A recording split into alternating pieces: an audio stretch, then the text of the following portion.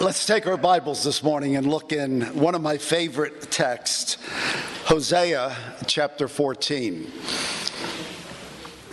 The last four messages I brought were out of 1 Corinthians chapter 5, and they were somewhat difficult, maybe hard, but necessary to think about the gospel integrity, the purity of the church. And if you did not hear them, all of them are available on the website. The one last week did not record here for some reason, but I preached the same thing in Allentown, and my son was able to extract it from there. So all four of those messages are available on the website, as most messages are each week. This text is a message of grace, of mercy, of forgiveness.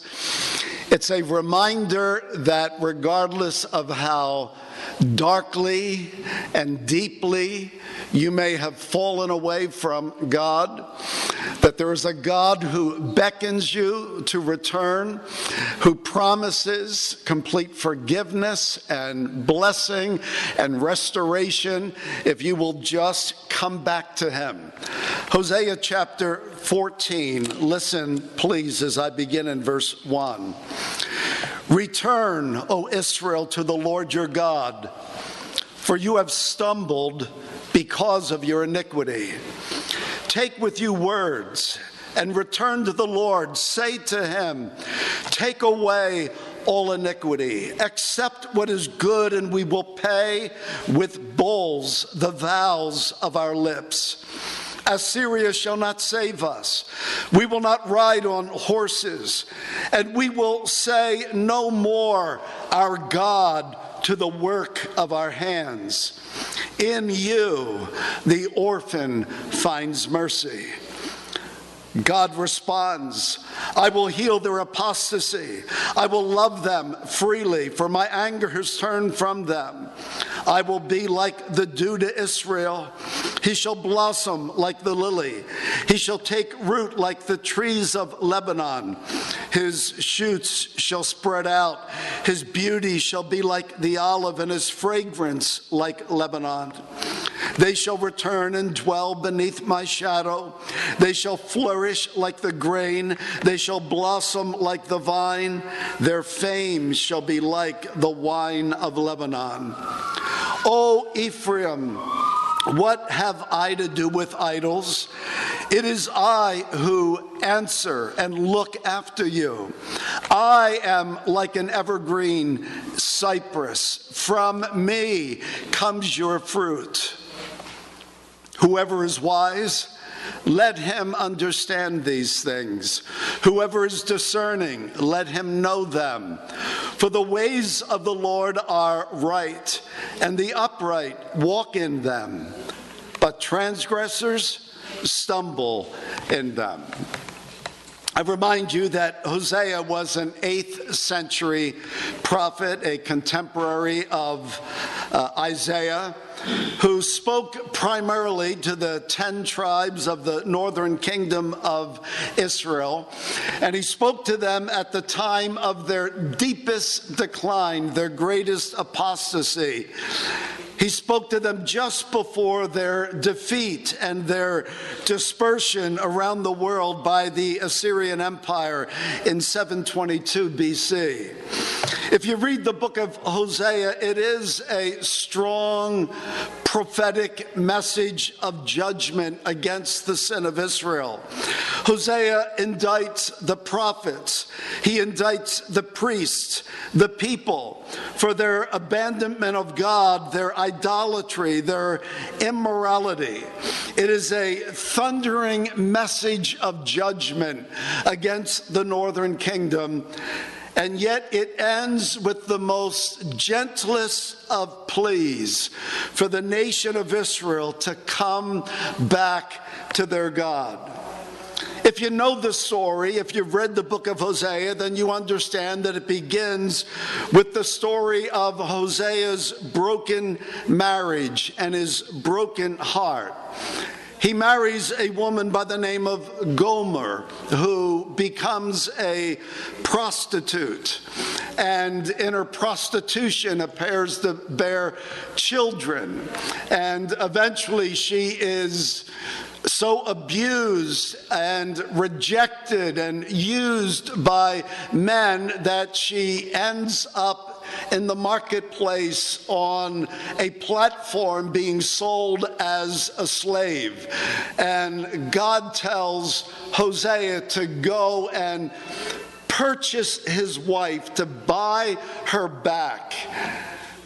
This marriage, this broken marriage and brokenheartedness of Hosea is sort of an extended metaphor of God's relationship with Israel, of Israel's betrayal and God's broken heart, and of their judgment and of their loss because of their sin. Hosea was a prophet who God deemed needed to experience a broken heart in order to bring the message that he wanted Hosea to bring to his people. One commentator says this about the state of Israel and God's dealings with Israel at that time. He says, undoubtedly the most blatant rejection of God was Israel's idolatry. It distorted their thinking, and ultimately it replaced God with another. Gomer's adulterous affairs provided penetrating images of Israel's apostasy and revealed the hurt and the disaster associated with adultery. Hurt suffered by God and disaster suffered by the people. We find in our text the word apostasy. The older translations use the word backsliding. God will heal your backsliding. Backsliding is that term that's used to describe the spiritual unfaithfulness of those who claim to be the people of God. It was the perennial, the constant problem of Israel. It was also the problem of Judah.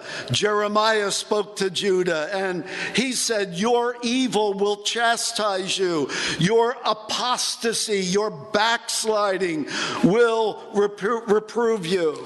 Ezekiel the prophet, who spoke to those who were taken into exile, uses the same language. He talks about their apostasy, but he promises them, he says, God will save you from all of your backslidings. And this is Hosea's message to Israel. God can heal your backsliding. Someone has suggested that there are ways to guarantee that apostasy or backsliding will take place in your life. If you want to see apostasy take place, he suggests these things. Neglect to reflect with gratitude on the cross of Jesus Christ. Put the cross out of your mind, and that will put you on a road to apostasy. He says, abandon the practice of prayer and reading and studying the scriptures. Misuse opportunities or avoid opportunities for Christian fellowship.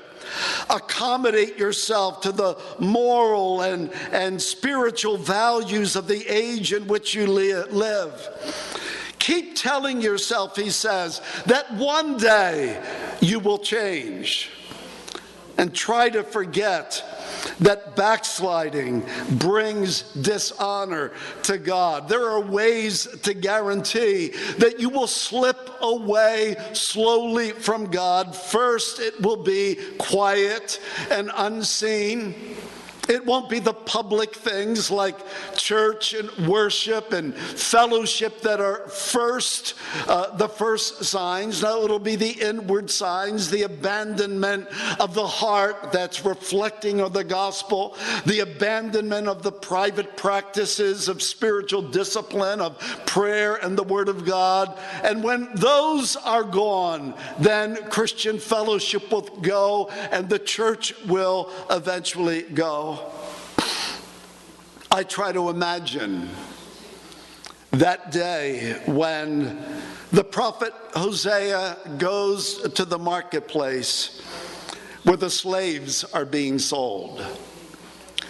And on that platform is this woman whose beauty and purity have been taken away. Perhaps dirty, smelly, worn, haggard by the abuse of men. And God says, Hosea, take her back. Listen to God's words to Hosea out of chapter 3. The Lord said to me, go again, love a woman who is loved by another man and is an adulteress.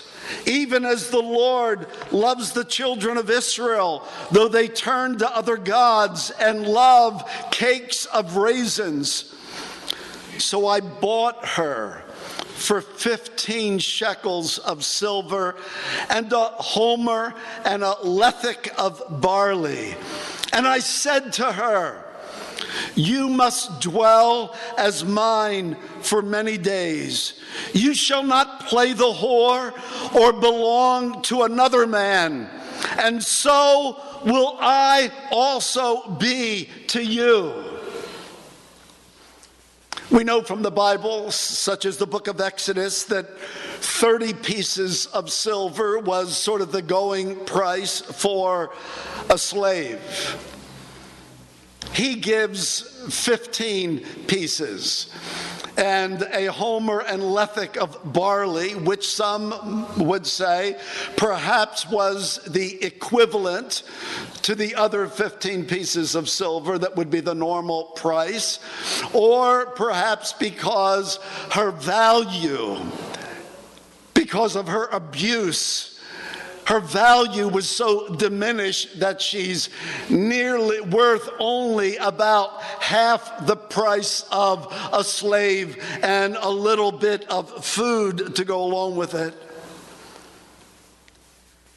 I find it interesting as I read chapter 3 that I can read Hosea's words to Gomer. He said to her, you must dwell with me for many days. You're not going to play the whore anymore. You're not going to belong to another man. You're going to be mine. And I will be the same to you. In so many words, he's simply saying, you're going to be mine alone, and I'm going to be yours alone from here on. It's what we could say is a renewal of the covenant of marriage, which is what couples give themselves to when they come to marriage. I am yours and yours only until death do we part. I have every couple say that in a marriage ceremony. I am yours and yours only until death do we part. But what we don't have in our text is Gomer's words to her husband. I'm sure there were words of shame and words of guilt and words of sorrow and words of repentance.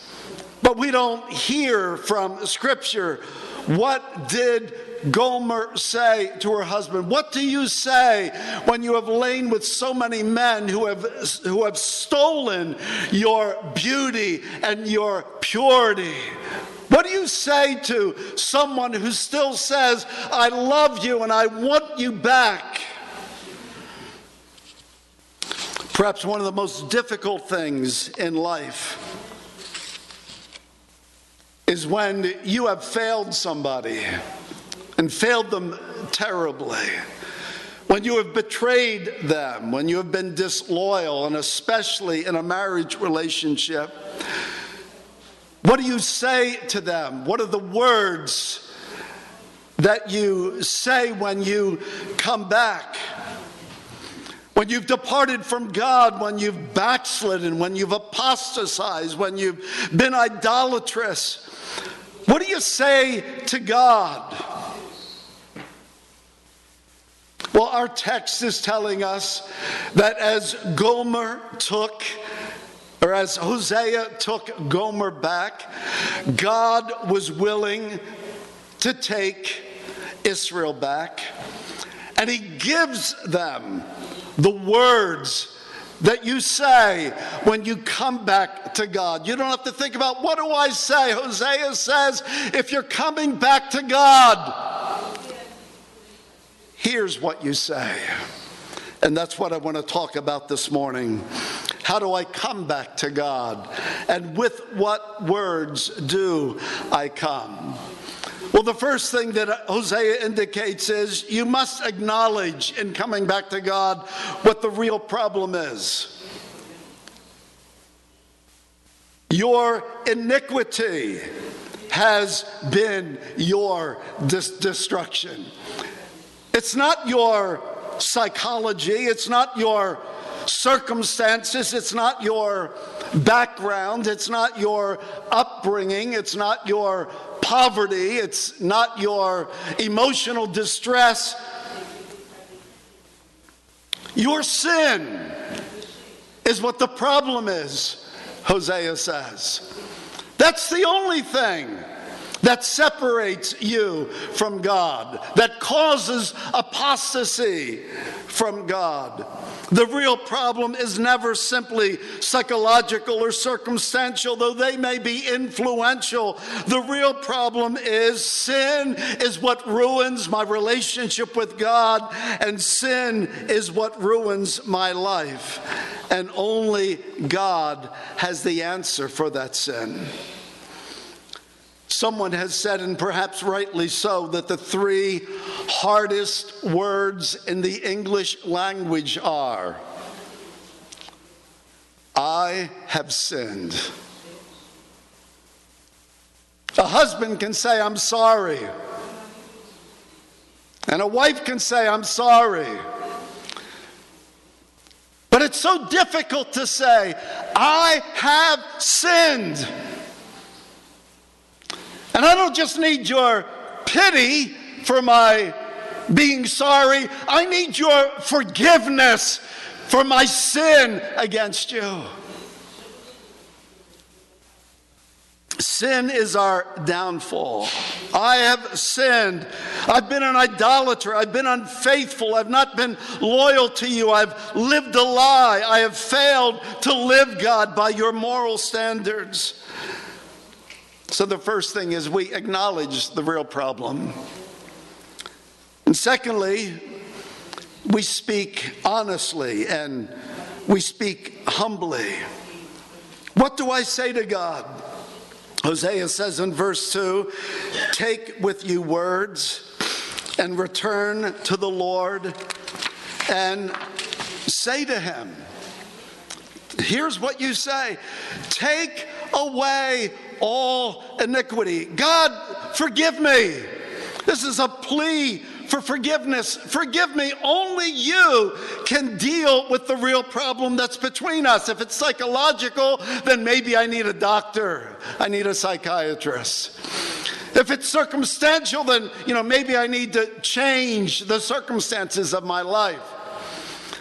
But if it's sin, then only God has the power to take away iniquity. Literally to lift it up and take it away. Remove it completely. We remember the story in the book of Mark where the friends of the paralytic bring him to Jesus through the roof of the house. And Jesus says to him, son, your sins are forgiven you. And the religious leaders are objecting because they know that only God has the power to forgive sins.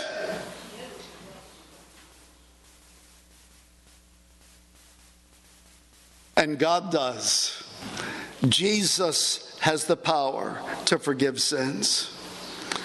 He said to the paralytic, "Take up your mat and go home." And he took up his mat and walked out in full view of him. And they were all amazed because this one who said, "Your sins are forgiven," proved that he was the Messiah, but the power of healing that day. Forgiveness. Take away all iniquity. I want to think about that all iniquity for a moment. How deep and how dark, how great and repugnant was the sin of Israel. Take away all iniquity. If you go back to chapter 4 of the book of Hosea, at the beginning of the chapter, beginning in the second part of verse 1, it says this: "There is no faithfulness or steadfast love or knowledge of God in the land. There's swearing and lying and murder and stealing and committing adultery. They break all bounds, and bloodshed follows bloodshed." The second part of verse 1 of chapter 4 tells us what's wrong deep within the heart of those who turn their back on God. Verse 2 tells us the outward consequences of that: the swearing, the lying, the murder, the stealing. But in verse 1, notice those three indictments. There is no faithfulness.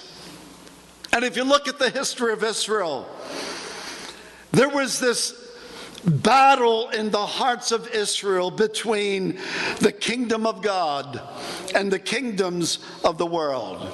They would flirt with the Egyptians and the Assyrians and the Babylonians and the nations around them. They would flirt with them and be enticed by them. And then they'd come back to God and they would go back again.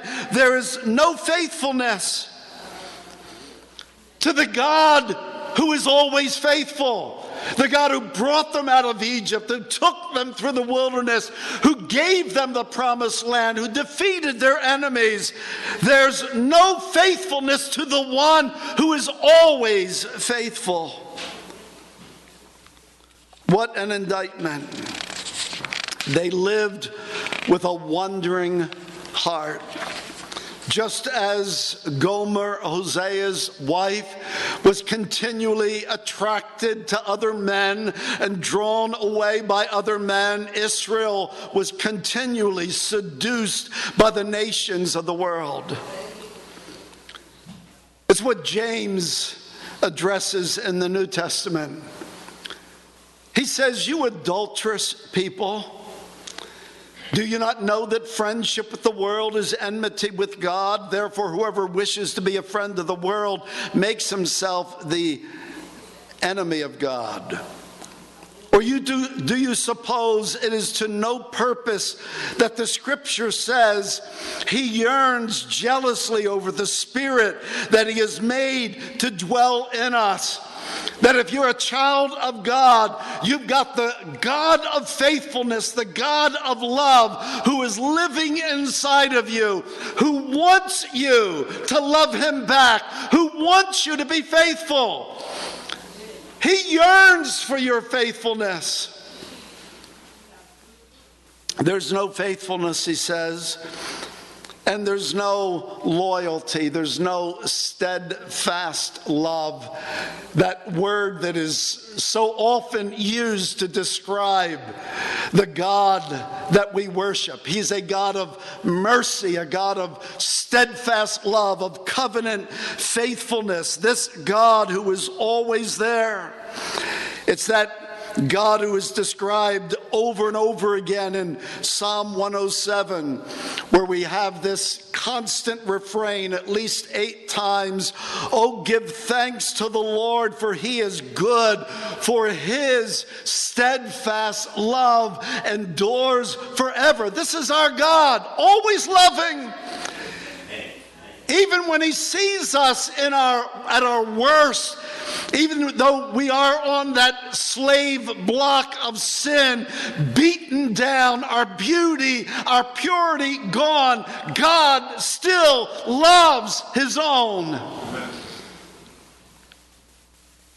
But with God's people, there's no loyalty. There's no faithful love. They've received God's mercy, but they've received God's mercy in vain. And then he says there is no knowledge of God. What an indictment. You say you're a Christian. Yeah, I meet many Christians who do not know Jesus. They know a lot about Christianity. They do not know God. And this was the indictment of Israel. They knew Moses, they knew the law, they knew the ritual.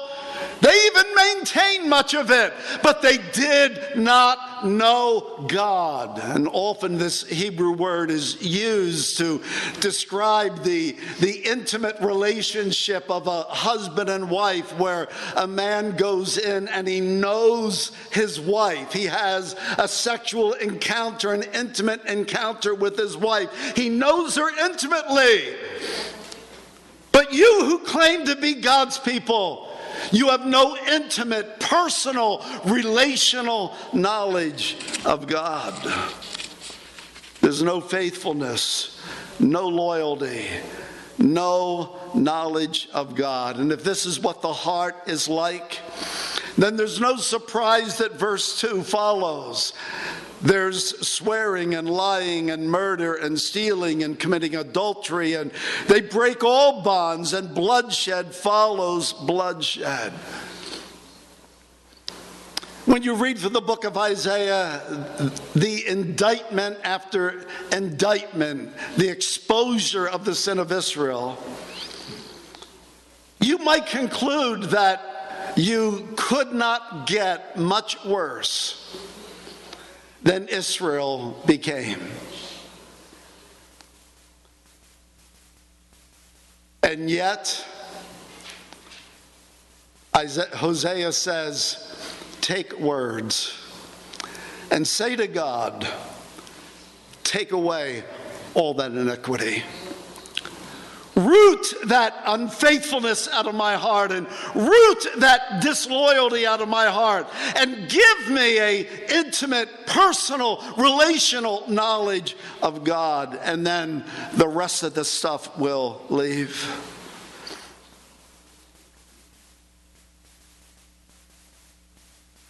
We also see what I call a plea for a gracious welcome.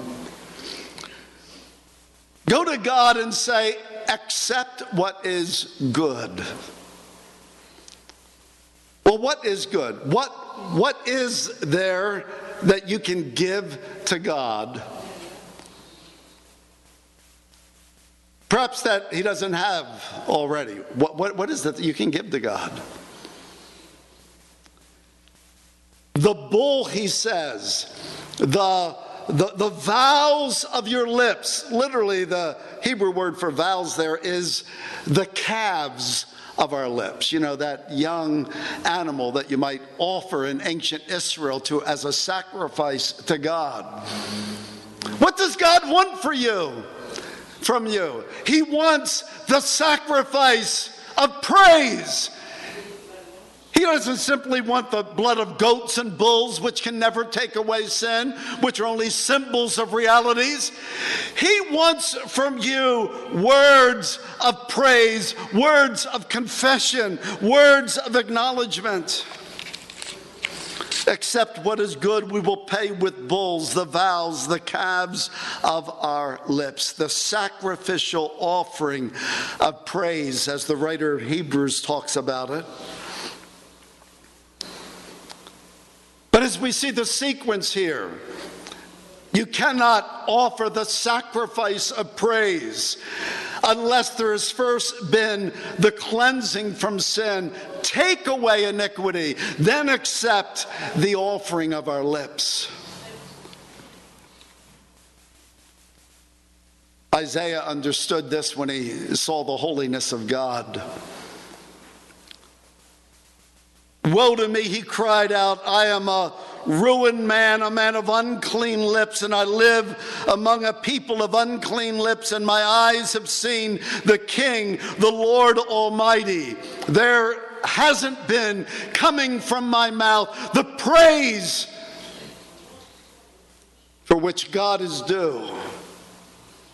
And the angel takes the tongs, the hot coals from the altar, and touches his lips and cleanses him so that he can praise and speak for the living God.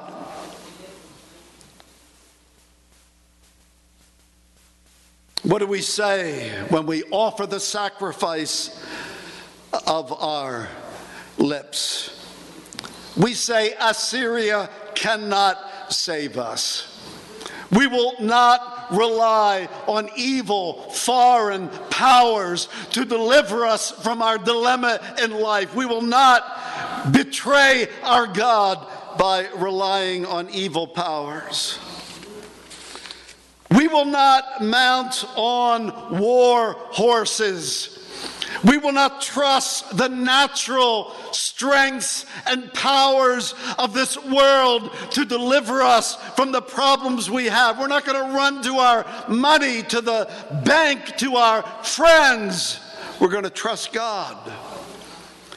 And we will never again say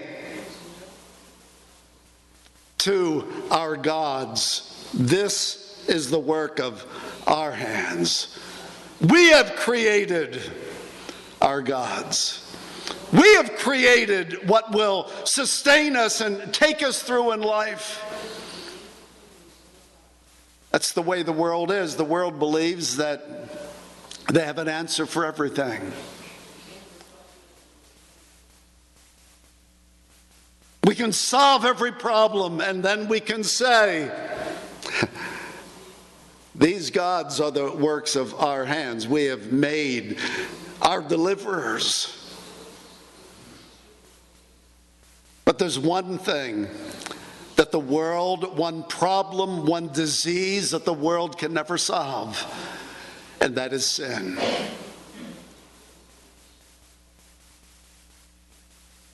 Assyria will not save us. We will not mount war horses. We will never again say to our gods, this is the work of our hands. For in you, and I love this phrase, the orphans, the fatherless find mercy, find compassion. I'm but a child, a fatherless child apart from you. I'm an orphan. I have no one to care for me. I cannot make my way in life. I have no one who loves me and cares for me except for you. And I trust you. In you, the orphan finds mercy. There's no greater affront to the living God than disloyalty and unfaithfulness. And there is no greater acclamation to God than one of complete dependence upon Him. I trust you. I believe you.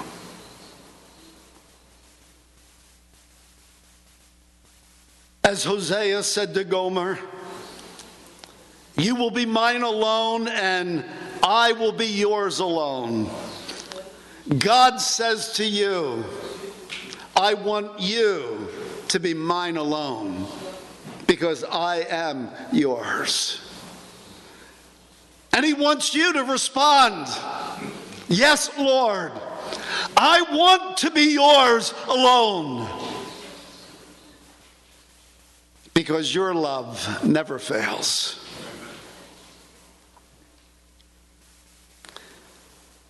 When you repent and are forgiven, you offer God the sacrifice of praise, you can have faith in God's response. You can have every confidence of what God can do for a broken life. How he can take that Gomer who is so defaced, so broken, so worn and used, and bring beauty and life back again. You can have faith in God's response. God says, I will heal their apostasy. I will love them freely. My anger's turned away. I will be like the dew to Israel. God is the only doctor that can heal the disease of apostasy. And he does that by cleansing you through the blood of Jesus Christ. And when you come back to him, ashamed and unworthy, God says, I will love you freely. I will love you, not because you're lovable. I will love you not because I'm attracted to you. I will love you freely out of my own nature, out of my own magnanimous capacity to love. I will love you out of my love.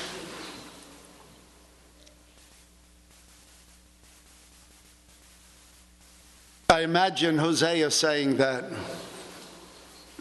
to Gomer. You're going to be mine, and I will be yours alone. That's mercy.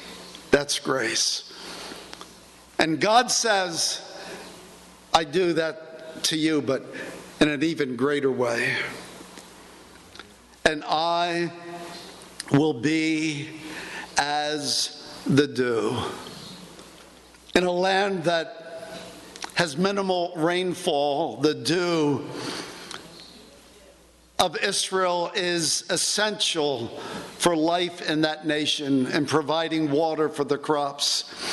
God will be like the dew, providing all of the necessary sustenance for spiritual life, for renewal. I will be like the dew.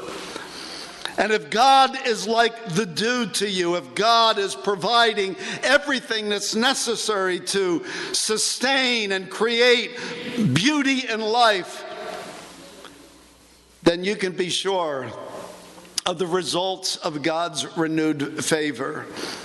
He shall blossom like the lily. He shall take root like the trees of Lebanon. His shoots shall spread out. His beauty shall be like the olive, and its fragrance like Lebanon. They shall return and dwell beneath my shadow. They shall flourish like the grain. They shall blossom like the vine. Their fame shall be like the wine of Lebanon. Just metaphor after metaphor of multiplication. The lily is known for its rapid multiplication, often producing as many as 50 bulbs from one root. Multiplication, stability, the roots of those strong cedars of Lebanon going down deeply. Growth. The deeper the roots went, the more the branches spread, covering themselves with splendid green foliage. Beauty. Beauty like the olive tree. The evergreen olive tree. The tree that resists fire and drought. And the tree that can produce fruit sometimes for 1,000 years or more. An olive tree. A tree that if you cut it down, it regrows again. Even from a sprig of an olive tree, you can grow an olive tree. And many would say that the fragrant oil that olive tree emits, that aroma aids to its beauty. The beauty of the olive tree, your fragrance like Lebanon, Imagine those massive cedar forests of Lebanon, walking through that aroma of the evergreen, of the cedar. What refreshment, what delight. And the source of all of this delight is God himself. I will be like the dew that produces this multiplication and stability and growth and beauty and delight. Oh, Ephraim, God cries out, what have I to do with idols? And what do you have to do with idols? It is I who answer and look after you. Idols can't do that. I'm the God who said, call unto me and I will answer and show you great and mighty things which you know not. I'm the God who hears. Idols don't hear. And I'm the God who looks after you.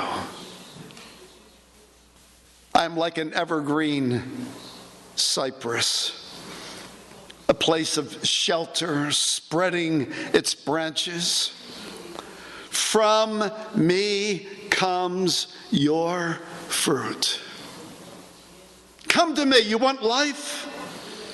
That you are standing on that slave block of sin with a life that's destroyed and decayed, and God says, come to me. Bring words. Ask me to take away all iniquity, I'll do that. Ask me to accept the confession and praise of your lips, I will do that. And if you will do that, then I'll be like the dew is to Israel. I will bring such restoration and renewal to your life. I will take that decrepit, ugly, dirty, defiled Gomer and make her beautiful once again. So what should we do? Well, he ends sort of with an invitation. Whoever is wise, let him understand these things. Whoever is discerning, let him know them. For the ways of the Lord are right, and the upright walk in them, but transgressors stumble in them.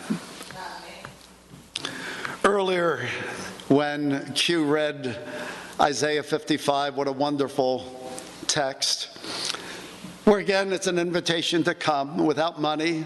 Just come. It's already paid for by the blood of Jesus Christ. She ended with these words, and I end with them this morning. Seek the Lord while he may be found. Call upon him while he is near. Let the wicked forsake his way, and the unrighteous man his thoughts. Let him return to the Lord, that he may have compassion upon him, and to our God, for he will abundantly pardon. Just come. As we used to sing, just as I am without one plea, but that thy blood was shed for me, O Lamb of God, I come. Let's pray together. Father, we thank you that because of Jesus Christ, who died the death that we deserve and rose again, conquering sin and death and Satan to give us a life that we don't deserve. Because of him, it doesn't matter how darkly or deeply we have fallen, how far away we have run, how broken and ruined our lives may be, if we will simply repent and come and ask you to forgive us and to receive our confession, our praise. God, may some, even today, be restored to you. I pray in Jesus' name. Amen.